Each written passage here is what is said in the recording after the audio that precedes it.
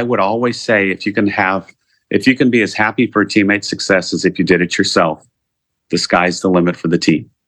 I would say it constantly in my first 12 years of coaching at Alabama. Over Christmas break, I got the book Help the Helper. It's a business sports book. And the third chapter in one of the paragraphs, it starts out by saying, having vicarious joy in someone else's success. In other words, mudita. Hey, I'm Ashley Eagle. Some of you might know me as Ashley Burkhart, and I'm a former D1 and professional softball player who spent a few years coaching in the college game before deciding to put all of my focus into youth softball players and helping them make their dreams and their goals happen for them. It's our job to help them unleash their potential and become the athletes they've always dreamt of. I come from a small city in the Midwest and didn't let that stop me from making my goal of playing D1 softball a reality. No matter where you live, you have the tools to help you thrive, and I am hoping through this podcast to help you get there. On this podcast, you'll learn from Olympians, Hall of Fame coaches, and elite players what their journeys have been like, and you'll also learn from me and my family a bit of our journey through the game. I'm so excited to have you here, so whip out your notebook and let's learn how we can grow in this game together. Welcome to When the Cleats Come Off.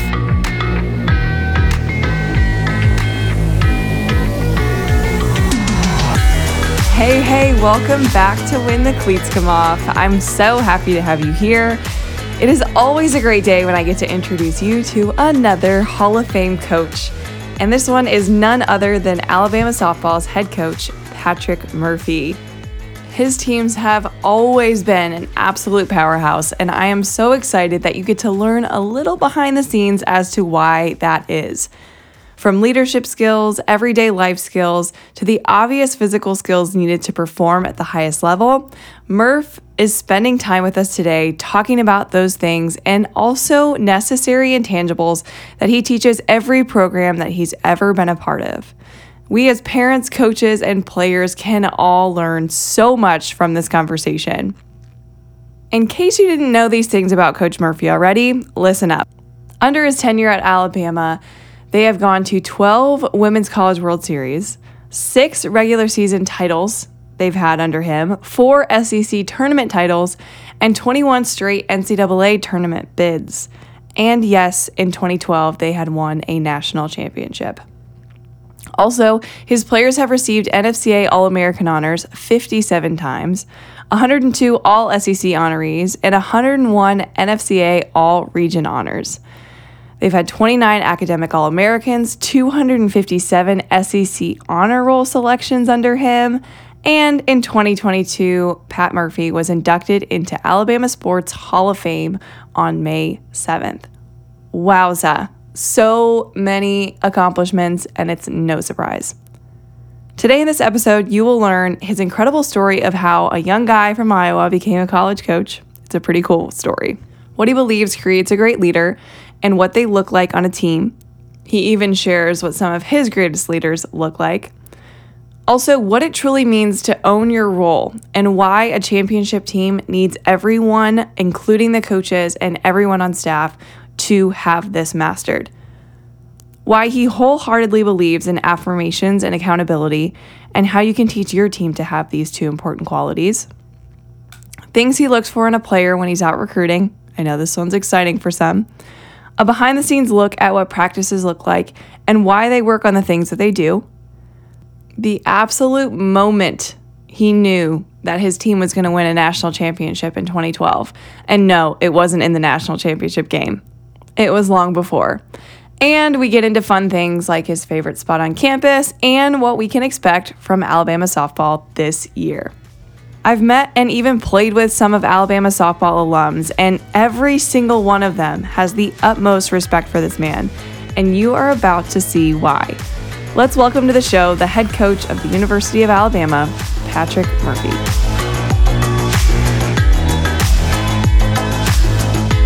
Coach Patrick Murphy, you are in the house. I'm so excited to have you here. Welcome. Thank you. Thanks for having me. It's really good to see you. You too. And the fact that this is the night before September 1st that we're recording, this is incredible. I'm just so grateful for the time, and I will make sure it is worth your time. And also, I know our listeners are very excited about this episode. You've come highly recommended from a lot of people, so including myself. So just excited to have you here. First question that I have for you: what got you into coaching? I'm just dying to know this one. Well, it's I grew up in a small town in Northeast Iowa called Fayette. I graduated 10th in my class. There was 20 in the class. There was 200 and about 94 kids, K through 12. Everybody knew everybody in the entire town. There was 964 people in the town itself. So Wow. You talk about a small town. I grew up in a small town. But every family reunion, we would go to my grandmother's house in Dumont, Iowa. And it was a big family. She had 6 kids, 3 boys, 3 girls, lots of kids, Catholic family. And invariably, every single family reunion, a softball game would end up on the front lawn of her farm. And it was a fun. big lawn. Well, as the cousins got older and I got older, several of them, their dad loved softball. And he played in the Army. He had a brother that played in the Army. And so fast pitch softball became the name of the game. And a couple of the cousins became pitchers. So when I was like in 7th or 6th grade, I was like, how in the heck are you doing that? You got to pitch to me and show me. And I I couldn't believe how fast they could throw with that control. One year at one of my sisters, she graduated and everybody brought their gloves and came to our house. She pitched and she threw a little bit of a rise ball and hit me right in the nose. And I was hurt, but I was more shocked that the ball moved that much. So I just fell in love with the sport. And then when I went to Northern Iowa, I was a student SID. And my junior and senior years, they basically gave me softball and said, run with it, it's yours. And I became really good friends with the coaching staff. The lady that was the coach was a Hall of Famer, great lady, and she kind of adopted me. And then when I went to grad school at Louisiana Lafayette, like 2 weeks before school start, one of the assistant coaches quit. And the head coach, who's Yvette Girard, you know who that is, legendary coach, started the program at Louisiana Lafayette, then went to LSU and just won 2,000 games. She took me to dinner one night, and the only qualification I had was I had coached high school baseball in Iowa for a season. And we went to eat pizza, and I thought we were going to talk about SID stuff because I went to grad school there to be a sports information guy. And she'd found out I'd coached 1 year of high school baseball in Iowa. And at the end of it, she said, okay, how about another duty? And I said, sure, what is it? And she said, my assistant, part-time, no benefits, $6,000. And I was like, hell yeah, I'll do that. $6,000? Are you kidding me? I flew down there with 3 suitcases and nothing else and didn't have a car. I walked everywhere. I got lucky enough to get a ride every now and then. But she let me borrow her dad's 1974 red Ford pickup. And that was my truck to drive. And I was there for 5 years with Yvette. And she was the greatest mentor I could have asked for. Probably the hardest worker I've ever been around. Never, ever, ever, ever took no for an answer. And I learned everything about the sport from her. So I was in the right spot at the right time. Heck yeah, you were. Jeez, that is so cool. And I was going to talk to you about like role models. What are these things that she taught you? I'm dying to know. Oh, and at the time when we were there, Title IX had just come into play. She literally started the program from scratch. Her mom would take old basketball uniforms, cut them up, and sew them into softball uniforms because, everybody wore shorts. So it was short and tank tops. And she was a fundraiser. She knew everybody in the community. She went to school there. She actually played volleyball there because there was no softball. So the community loved her. Her mom and dad had this Cajun lunch plate restaurant, a lunch spot that was really popular. And this is how unbelievable it was. About 11:20, Girard would leave the softball office, drive to her parents' restaurant, run the cash register for the noon rush, come back to the office, plan practice with me, and we'd go practice softball for 3 hours in the afternoon. She did that almost the entire time she was at Louisiana Lafayette, which a lot of people I don't think even knew. But she Wow. she had to help the family restaurant, and she got to know people because everybody would order, jambalaya or whatever, and they'd get to know Yvette. And so when it came down to fundraising in Lafayette, nobody ever said no to her. And Mm. we couldn't have recruited, we couldn't have traveled. It just was a really cool time. And I think it probably helped me more than anything else because I didn't step into something that was already store-bought. It was homemade. Mm. Started from scratch. She started it from scratch, and it just went from there. And we had to do everything. We were the grounds crew. I was the SID the whole time I was there, an assistant coach and an SID, and the fundraisers, everything. So that was probably the best thing about it. I learned everything about intercollegiate athletics. That makes a whole lot of sense. From being an outsider, me, looking in, I know you have built such a strong community within the team, culture within the team, but also like I'm watching this Nebraska game last night. I kid you not. And I see what that has built, right? Like what Nebraska volleyball has built for that entire community. And immediately, and not just because I was going to have you on today, I thought of Alabama softball because of how much you have like changed the community around your school based on the work that you do. Like I personally thought of that. I was like, if any softball team in the nation can do what Nebraska did, I feel like it's Alabama. Believe me, I'd love to try. Seriously. Because let's go. Bryant Denny Football Stadium seats 101. So we would break that record, and I would love to break that record. And kudos to everybody at Nebraska. And I'm glad you brought it up because what a night for women's athletics.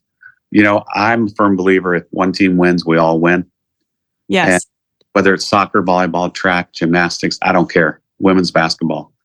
If there's something good that happens for a women's sport, we all win because eyeballs are on a female sport. 92,000 people, and they paid. So it was a huge win for women's athletics. So kudos to everybody at Nebraska for pulling that off. Yeah, I literally had a tear in my eye. I was like, this is incredible. And I just think of those little girls that are there and they're like, this is just the expectation, Yep. It's goosebumps. The player with the coach afterwards, they picked the perfect representative because, I think in pregame, she's standing next to Coach Cook and he's kind of looking around like the first time I was in New York City, your chin is up, look everywhere. Yeah. And the athlete looks up to him and says, "You taking it all in, coach?" Yeah. Nobody asked him that, right? Exactly. Mm-hmm. And just, it was a cool moment between student athlete and coach. And it just was a really, really a neat night. Yeah. I'm huge on watching post-game interviews like that for that same reason. Like, because I think you find massive leadership in how they can, talk about their team, not just their self and their performance. And like Montana Fouts comes to mind. Like talk about a diamond, like someone that has absolutely shined.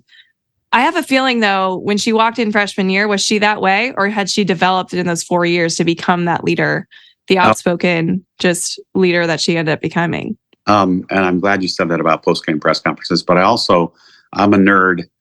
I watch when coaches get hired and I watch their hiring press conference. Doesn't matter what sport. And so I sit there and I watch it usually on YouTube because they're usually like at 10 a.m. or 1 p.m. But I later that night and I sit there and I think, number one, would I want to play for him or her?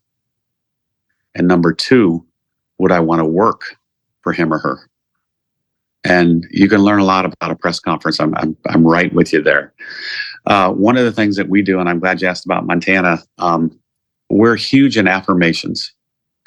So an affirmation to me is, I'll try to describe it like this. A compliment is a high five. An affirmation is a hug from your grandfather or your grandmother. There's right? Yeah.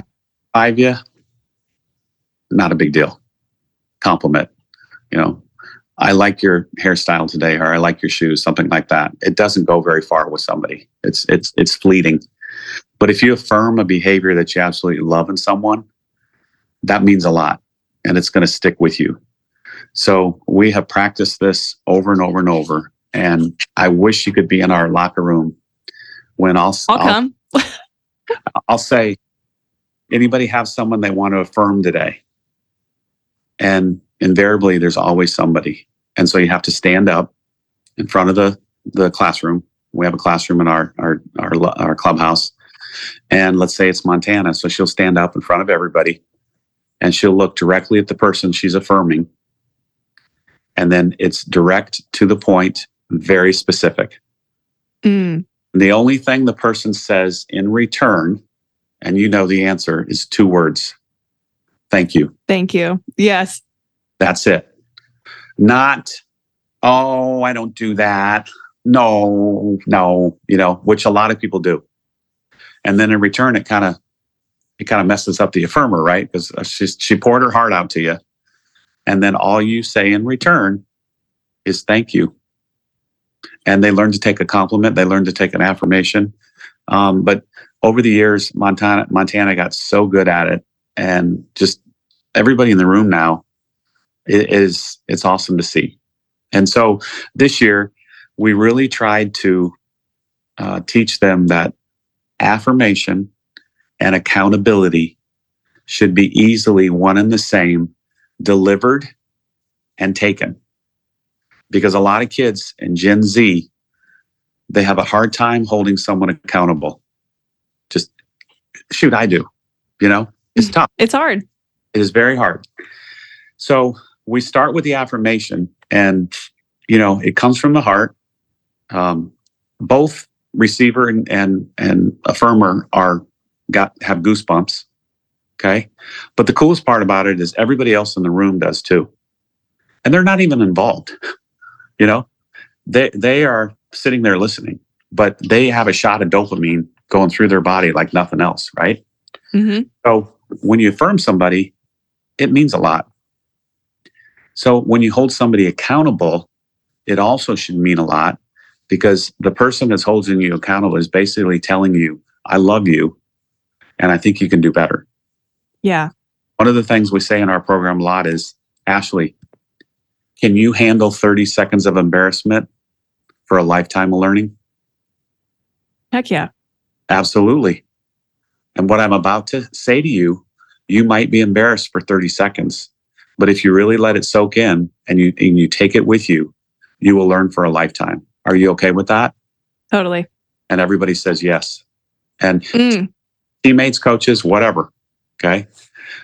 Are you okay with 30 seconds of embarrassment for a lifetime of learning? Okay, let's go. And it's tact and tone. Yes.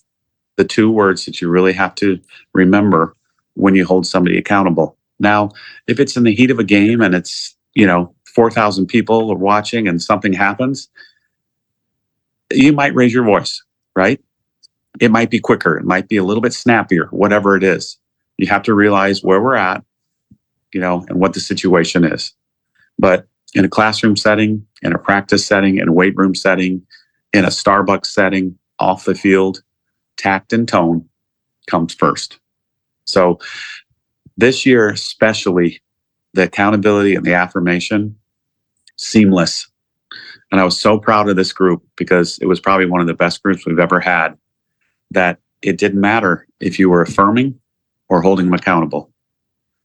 It wasn't like this big deal. Another thing I say is, can you take the good with the bad? Okay. Can you take good with the bad? Because the affirmation is the good, the accountability is the bad, right? Okay. Yeah. So, and most kids will say, yes, sir. Yes, I can do that. So, it was a really good year for both of those A words, affirmation and accountability. Totally. And talk about just it all together, it develops trust. And so are you doing this from day one? Are you diving into, okay, so day one, these things are happening and the freshmen are on board. Okay. And day one, I'll say we have a couple ground rules that we need to go over in this building. So we laugh with, we don't laugh at anybody in this classroom building. Nobody. We laugh with. If you're laughing at somebody, you're making fun of them. We don't do that. Okay. So we never do that. We laugh with. If somebody screws up in front of everybody, we're laughing with them. We're not laughing at them. And then the second biggest thing is everybody in this room has everybody's else best interests at heart. And until they believe that, we're not going to be a complete team. Once they all believe that Ashley, I have your best interests at heart. I do, about everything. And when you say, Murph, I believe you, it's done. Sky's the limit. We're going to have a great year. But if there's a bit of reservation from anybody, and I'll say that means coach to coach, coach to player, and player to player. So I'll actually say, look around the room, and everybody in this room has everybody else's best interests at heart. 100%. So I spoke to the Tide growing leaders last night, and it's the freshmen and sophomore leaders of all the athletic teams at Alabama, and there was about 55 kids in there. And I gave those 2 rules to start with. And, you know, I'm not sure how many of them had heard that before, but a couple of them texted me later and said, I'm going to make sure that happens on my team. So it holds a lot of weight. It gets rid of all kinds of did she really, did she say whatever? And then did she mean that? I'm, and all the, how the head the wheels start turning and turning and turning. And then it becomes, I don't trust her, whatever. So that is a big thing in our program. And it just gives players and everyone on the team clarity. Like they know what to expect. And a player is not going to be able to be successful if they're second guessing how their coach feels about them. Right. Yep. It's been a process, and, we do a little game. If I feel like everybody's mature enough, secure enough, and they do believe that, everybody has everybody's best interest at heart. So it's a game called Take the Good with the Bad. And you look to the person to your right and you affirm the behavior that you love in them. Okay. So let's say it's Ashley, and I affirm you practice harder than anybody on the team, and I wish I could go as hard as you. You say thank you. And then you turn to the person to the left. And now you have to tell the person to the left maybe one thing that they could work on. The gist of the whole thing is, when I tell the person to my left they need to work on something, what does she have to do to me? Because she's to my right. She needs something good. Yeah. So instead of thinking of, I can't believe she said that, she has to take that in. Okay. Think about it.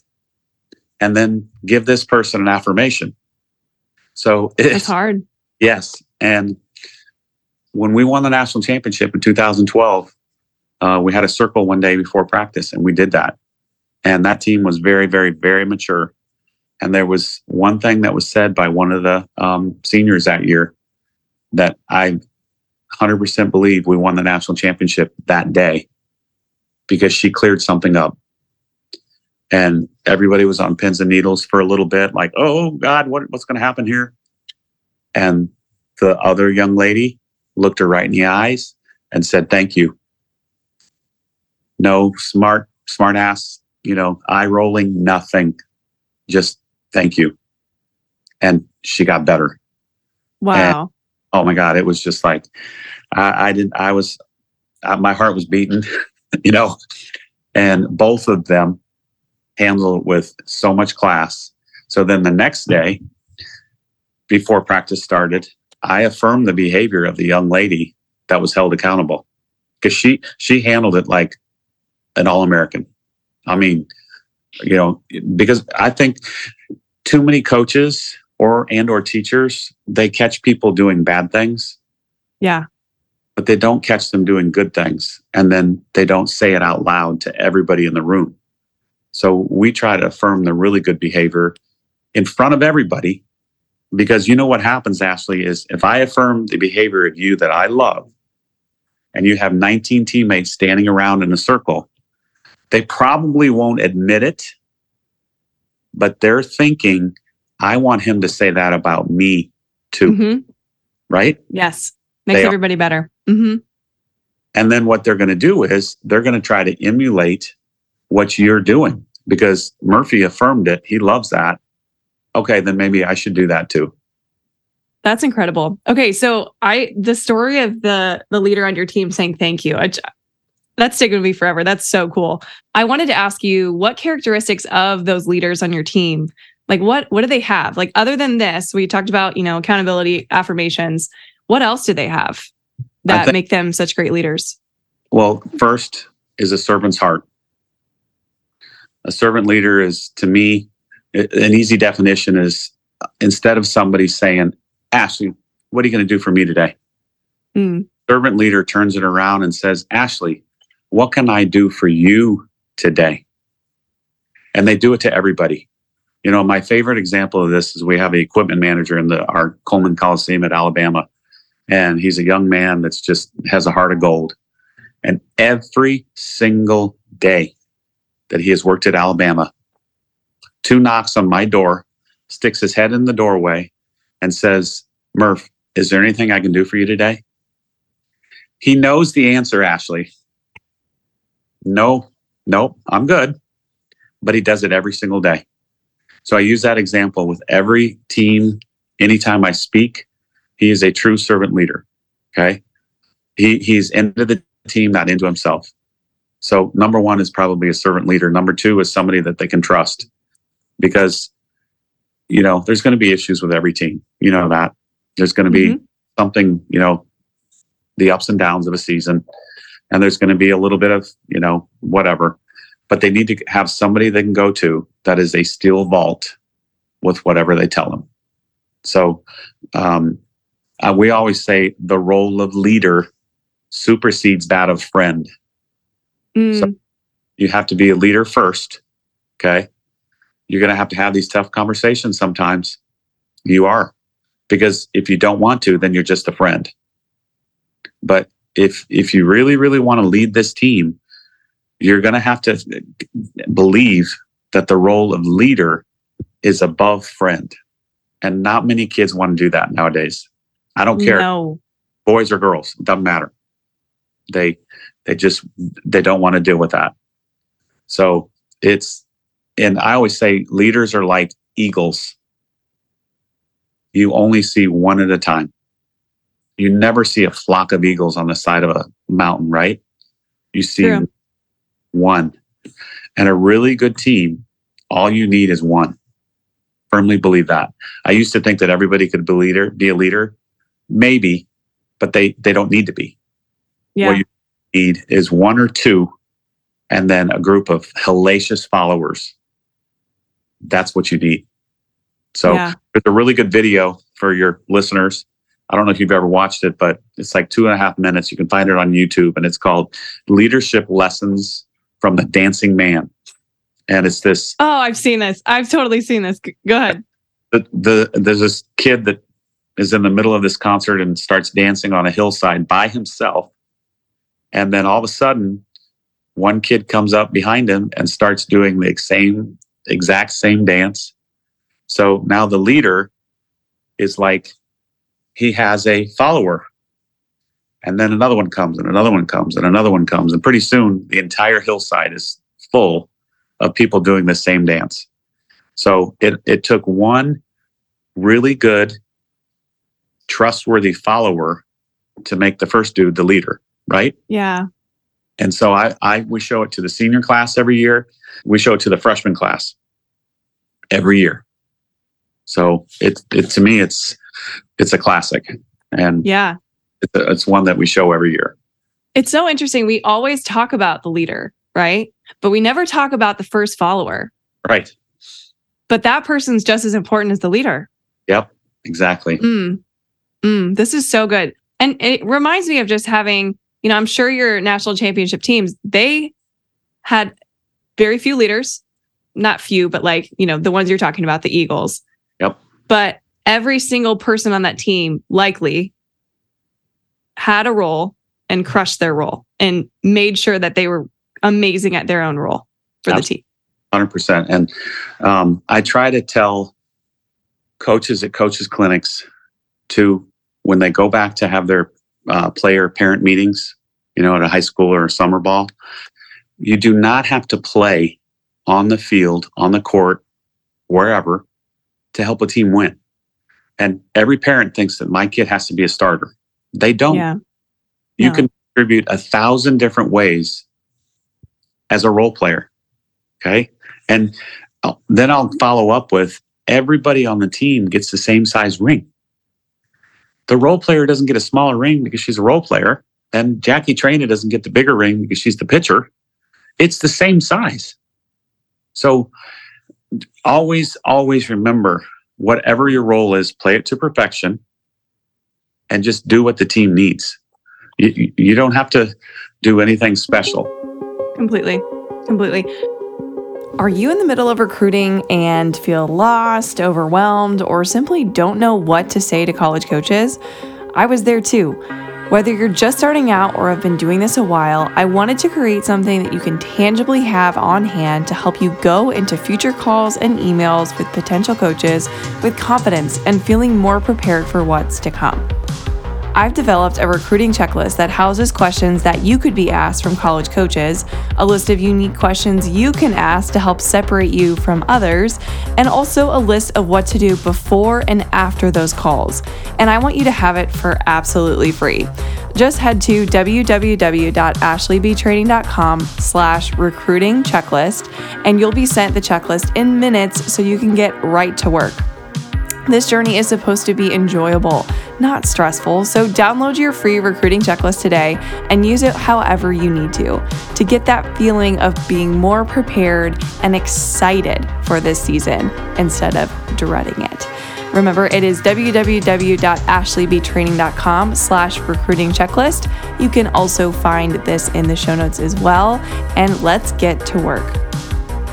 Also, if you want a few more tips on the recruiting process, head to episodes 42 and 48 with Tisha Mahan, where we discuss more things communication, really learning and understanding your why, and a few ways of how to stand out on social media and at camps.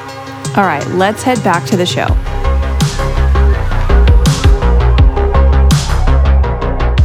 So, I need to change gears just because I'm so excited. I'm going to see Molly Fickner here soon.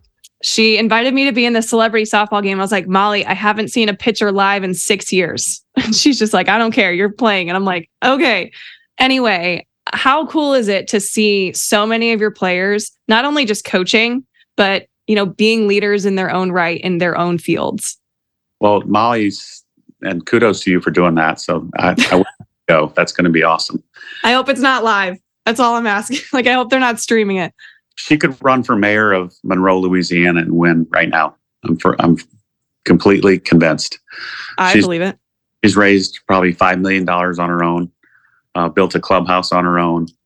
But just to see her, and I don't know how many are head coaches. Stefan Brakel Prothro is the head coach at Memphis now. Charlotte Morgan, head coach at Cal State Northridge. Kelsey Dunn, head coach at Embry-Riddle. I'm going to forget somebody, but it's unreal to see that many first go into softball, because, I think if they went into softball, they enjoyed their experience, right? Yep. And one of the worst things that would happen to me if somebody comes to me and said, I'm burned out, that would just crush me, because I don't want it to be a softball factory. This is college still. It's supposed to be fun. I want you to go to the football games. I want you to go to a concert. I want you to go to the basketball games. I want you to go to a baseball game. It should be fun. You're not a professional softball player. So let's not think we are, right? So I want it to be the complete experience. So when they're done, they can say, man, I want to take what I got here and bring it to somebody else so they can experience the same thing. And Molly's doing that.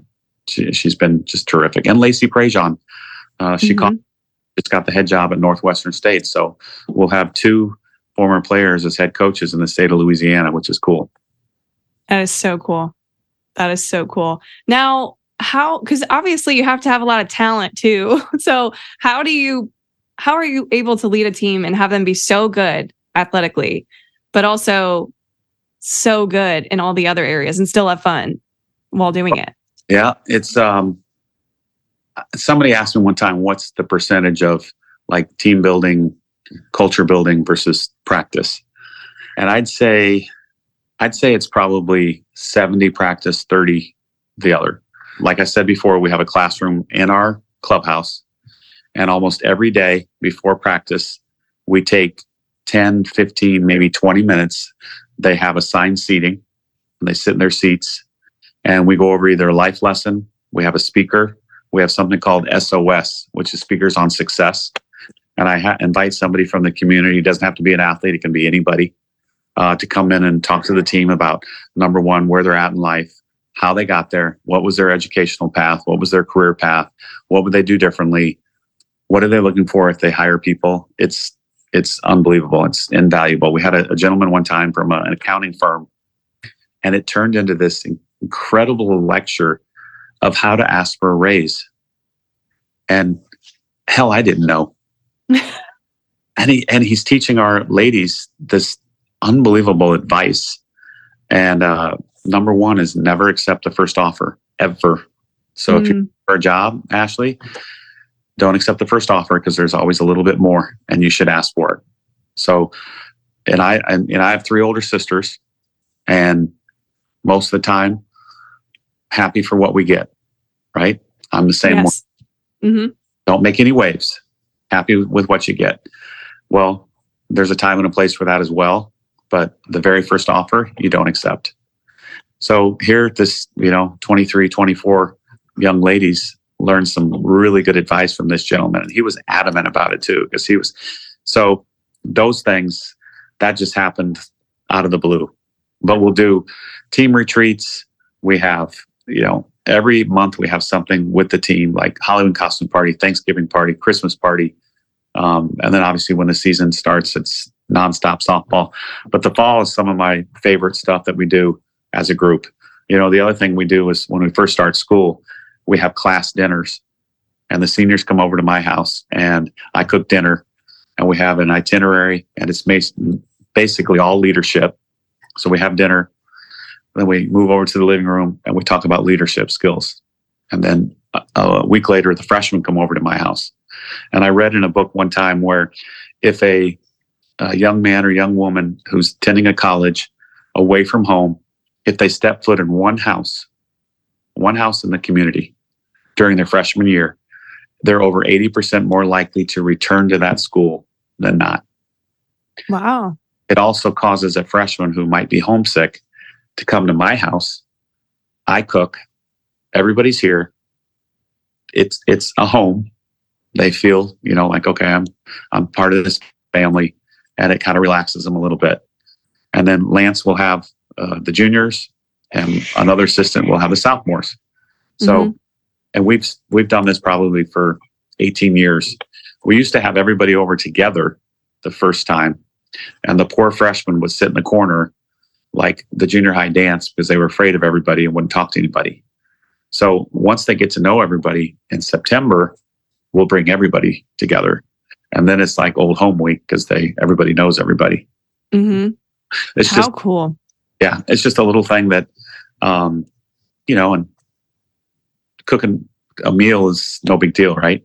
But as the classes go older, it becomes more leadership based, what we do at the dinners.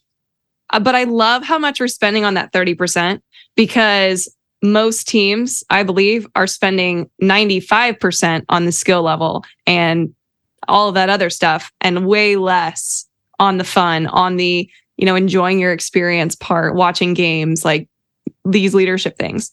But selfishly, I kind of want to dive a little bit into the 70%. Can we do a little bit of that? Oh, yeah. Okay.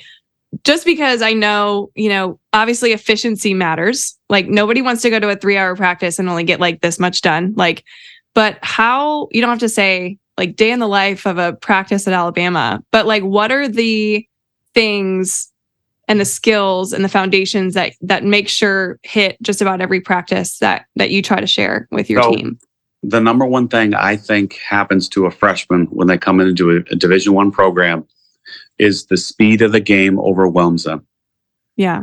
The biggest negative that I found with a freshman. So we warn them from the very beginning, and we do about 4 weeks of individuals. It's still like 98 degrees here. Mm-hmm. So, and it's cooler. The 98 is cool.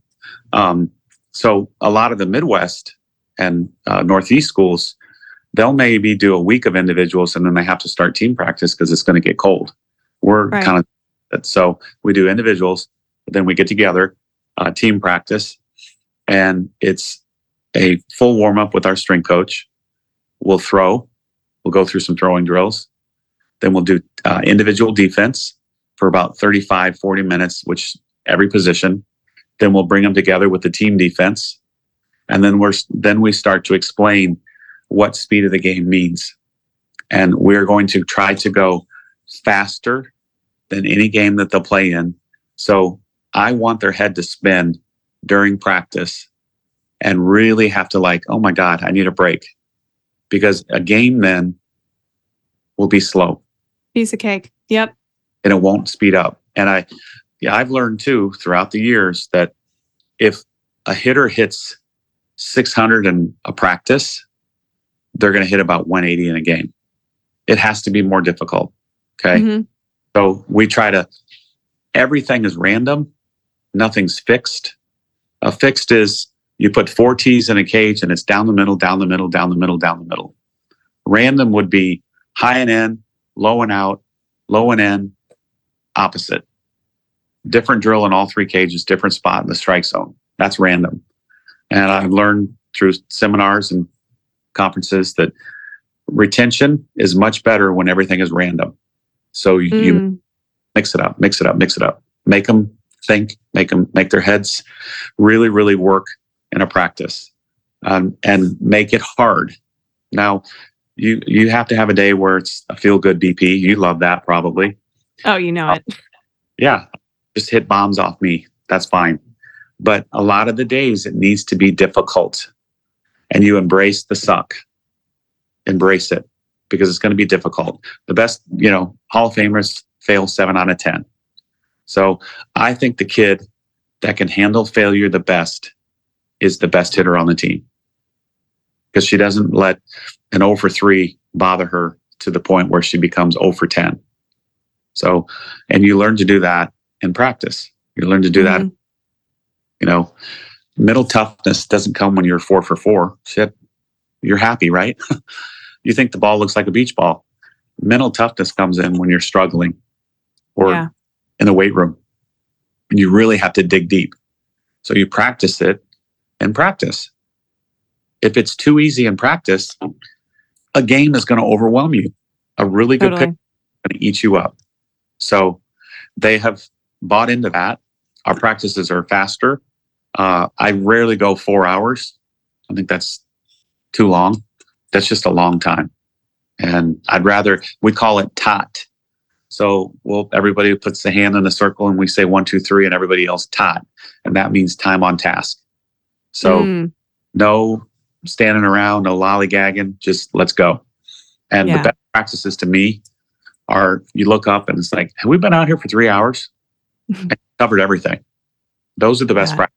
I coached in college for a minute, and I remember at Notre Dame, we always had a cage that like deliberately sucked, like for the hitter. Like it was intentionally insanely hard.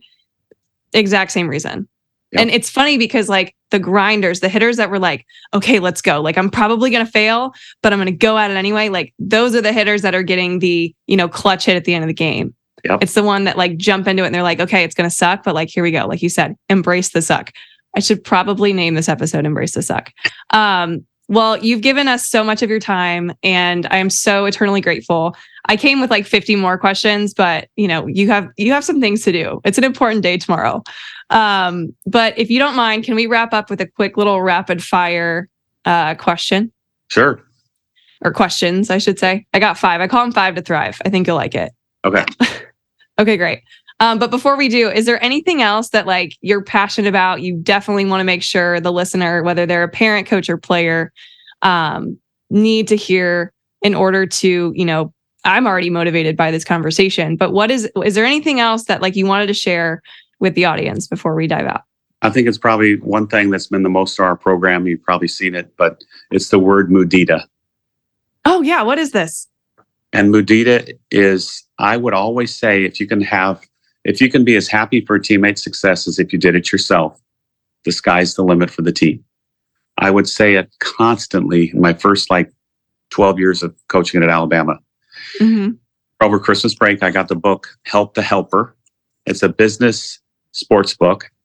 And the third chapter in one of the paragraphs, it starts out by saying, having vicarious joy in someone else's success. In other words, mudita. And it's MUDITA. And Ashley, I just about screamed. I shot up in bed. I got on my phone. I typed it in, and there it was. I was like, oh my God, there's a word for what I've been get my team to do for the last 10 years. I couldn't. Having vicarious joy in someone else's success. There's not an English word that equals it. That's the coolest thing about it. There's no English word. It's Sanskrit. There are two words that are exact opposite, that are dirty words in a team sport. And it's jealousy and envy. And I know that when jealousy or envy invades a team, it's not a good thing. That team is going to unravel quickly. So if you and I are competing for the shortstop spot and you win it, and the very first game you hit a bomb, the first person out of the dugout should be me. Yes, we competed our asses off against each other for the starting spot. You won. You hit that home run because I helped you get there.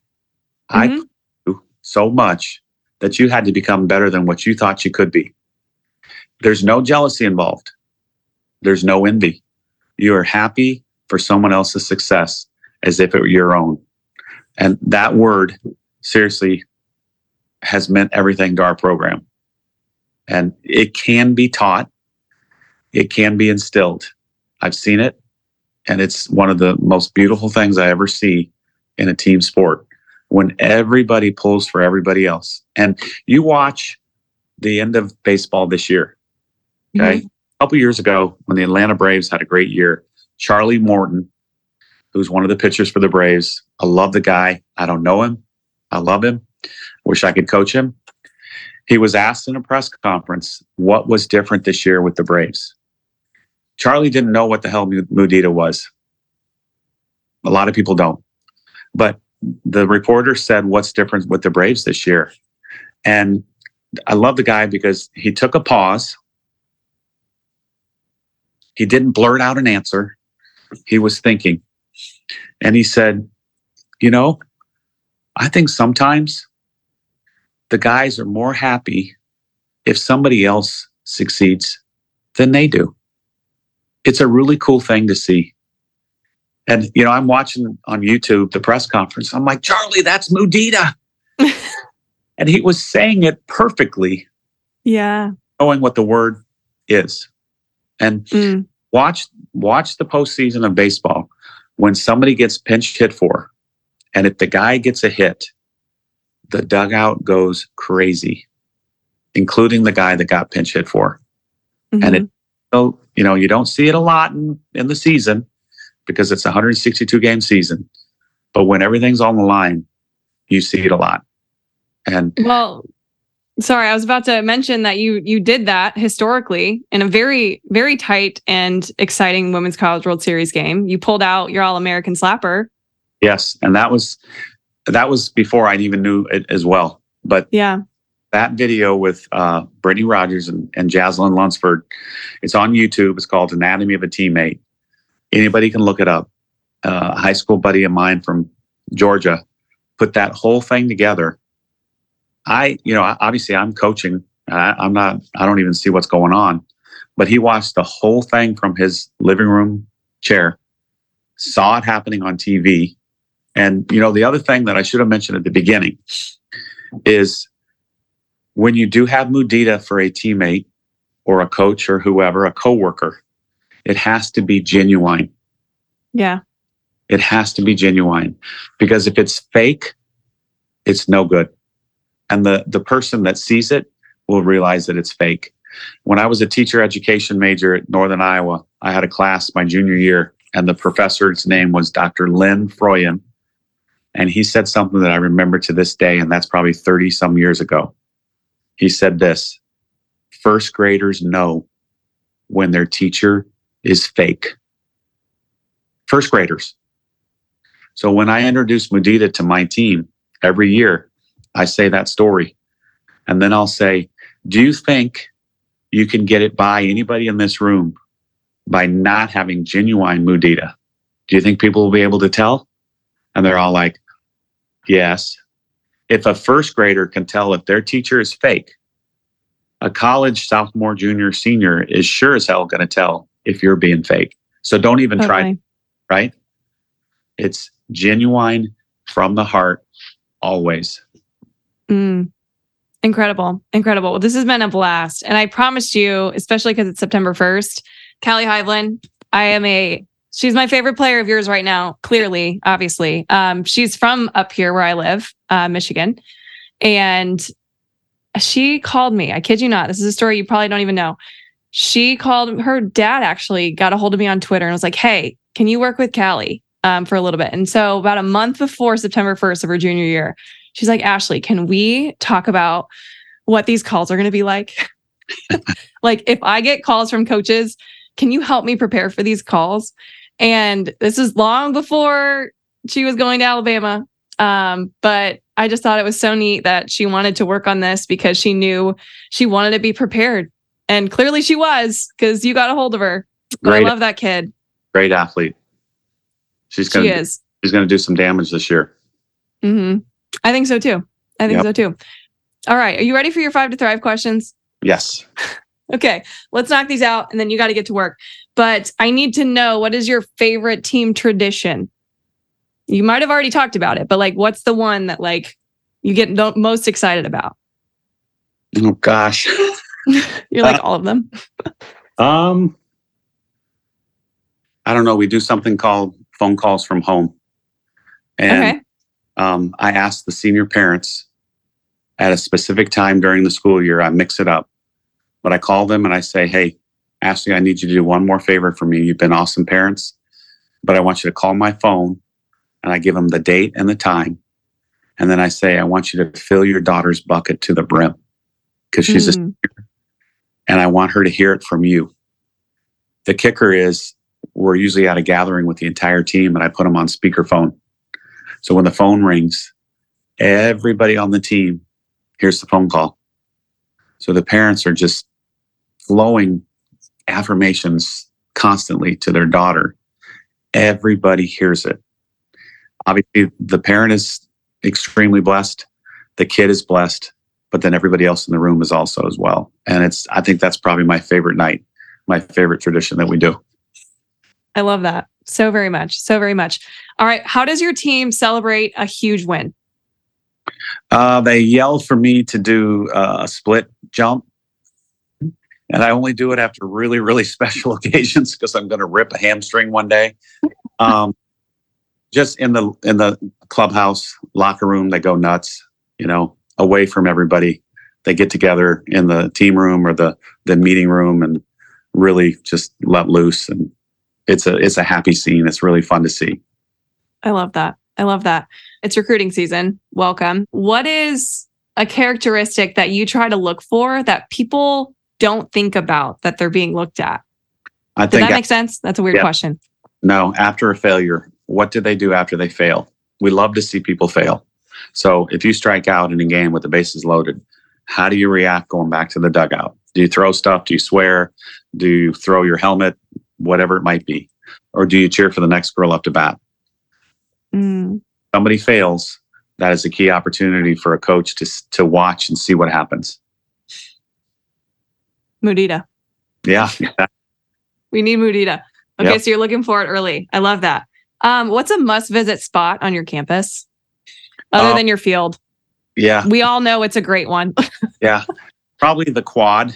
And it's It was designed by a president in the early 1900s, and he felt there was two sides to college life.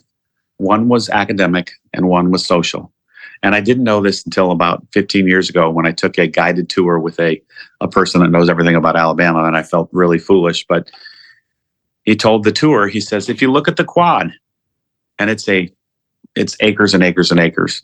One side of it is filled with trees.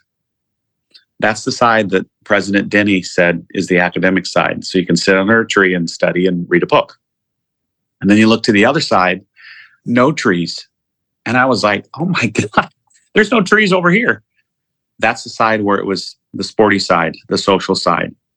Play soccer, jog, whatever it might be. But he split the quad into half, the academic side and the social side. And on a football game day weekend, tailgating everywhere on the quad. And they rent a tent for the weekend. And it is quite a scene. So I'd say the quad. I love that. I love that very much. Last thing I have for you. What is it that you hope a player leaves with? Like, how do you want them to leave your program?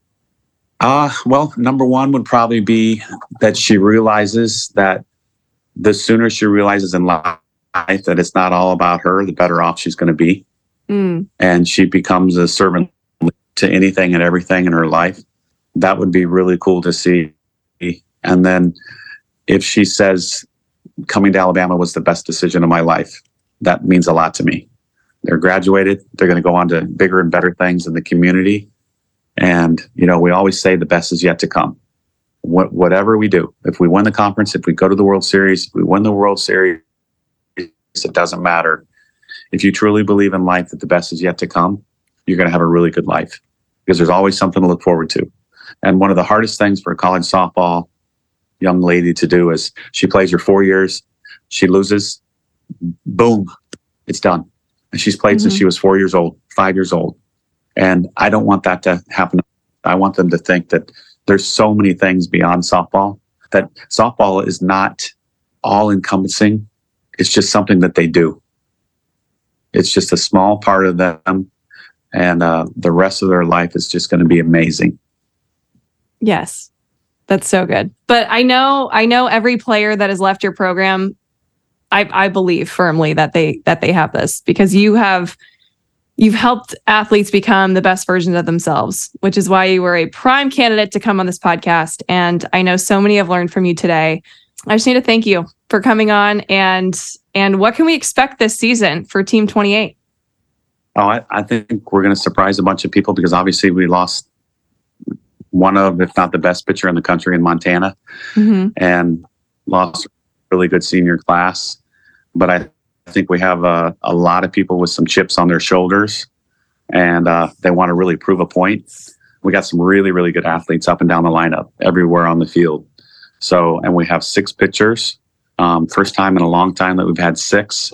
So Lance McMahon has his work cut out for him, but I think he's up to the task. And it's a completely different 6. That's what we love about it, because it's going to be really, really hard to prepare for 6 pitchers. And we're going to use them. We're going to use every one of them. So I'm excited. I'm really excited. So, and this is your invitation. Anytime you want, VIP treatment, come down for a weekend series, whatever you want. You got tickets right behind home plate and all the tours you want. Oh, I would love it. I'd love it. I know I played there once as a player. I never will forget that day or that weekend, I guess. It was a lot of fun. And one of the things, honestly, that probably made my career was after the game that we played against you. I happened to hit a home run. It was the coolest moment. My dad was raising his hands. It was awesome. I remember after the game, you shook my hand and you intentionally looked me in the eye and you're like, you're a great player. And that hit me really hard in a great way. So I just want to thank you so much for not only coming on today, but for being that light that even helped encourage young Ashley in college. Awesome. Well, thank you for telling me that. And thanks for having me on. I really appreciate what you do for coaches and athletes everywhere. Thanks so much, Murph. Means a lot. Can I go back and just play for Coach Murphy? This is one of those episodes that you may want to listen to again and again. I will, because he dropped so many gems, and even I missed a ton of them the first time. I will be listening to this many times. I still can't get over his story of how he became a collegiate softball coach, let alone where he is now. But by the sounds of it, they absolutely took a chance on the right guy. The legacy Murph is making on not only Alabama softball, but our game as a whole is absolutely unmatched. And I'm just so honored he could spend time with us this week, especially on the eve of a really important day for him. If you like this episode, please share it with your tribe or even on social. I'd love these empowering messages from Coach Murphy to flood the internet because I truly believe our game needs it. And if you haven't already, please subscribe to the podcast so you're the first to know when the next episode drops. The more we get, the more guests like Murph we get to have on. If you prefer watching interviews with special guests like Coach Murphy, just all can be found on YouTube at Ashley Burkhart Training. I'll make sure it's in the show notes. And make sure to follow me on social for some of the best quotes, tips, and clips from each episode. All of my social media is also in the show notes. Thanks again for tuning in to another episode of When the Cleats Come Off. And never forget to stay awkward, stay humble, and keep smiling. I'll see you again next week.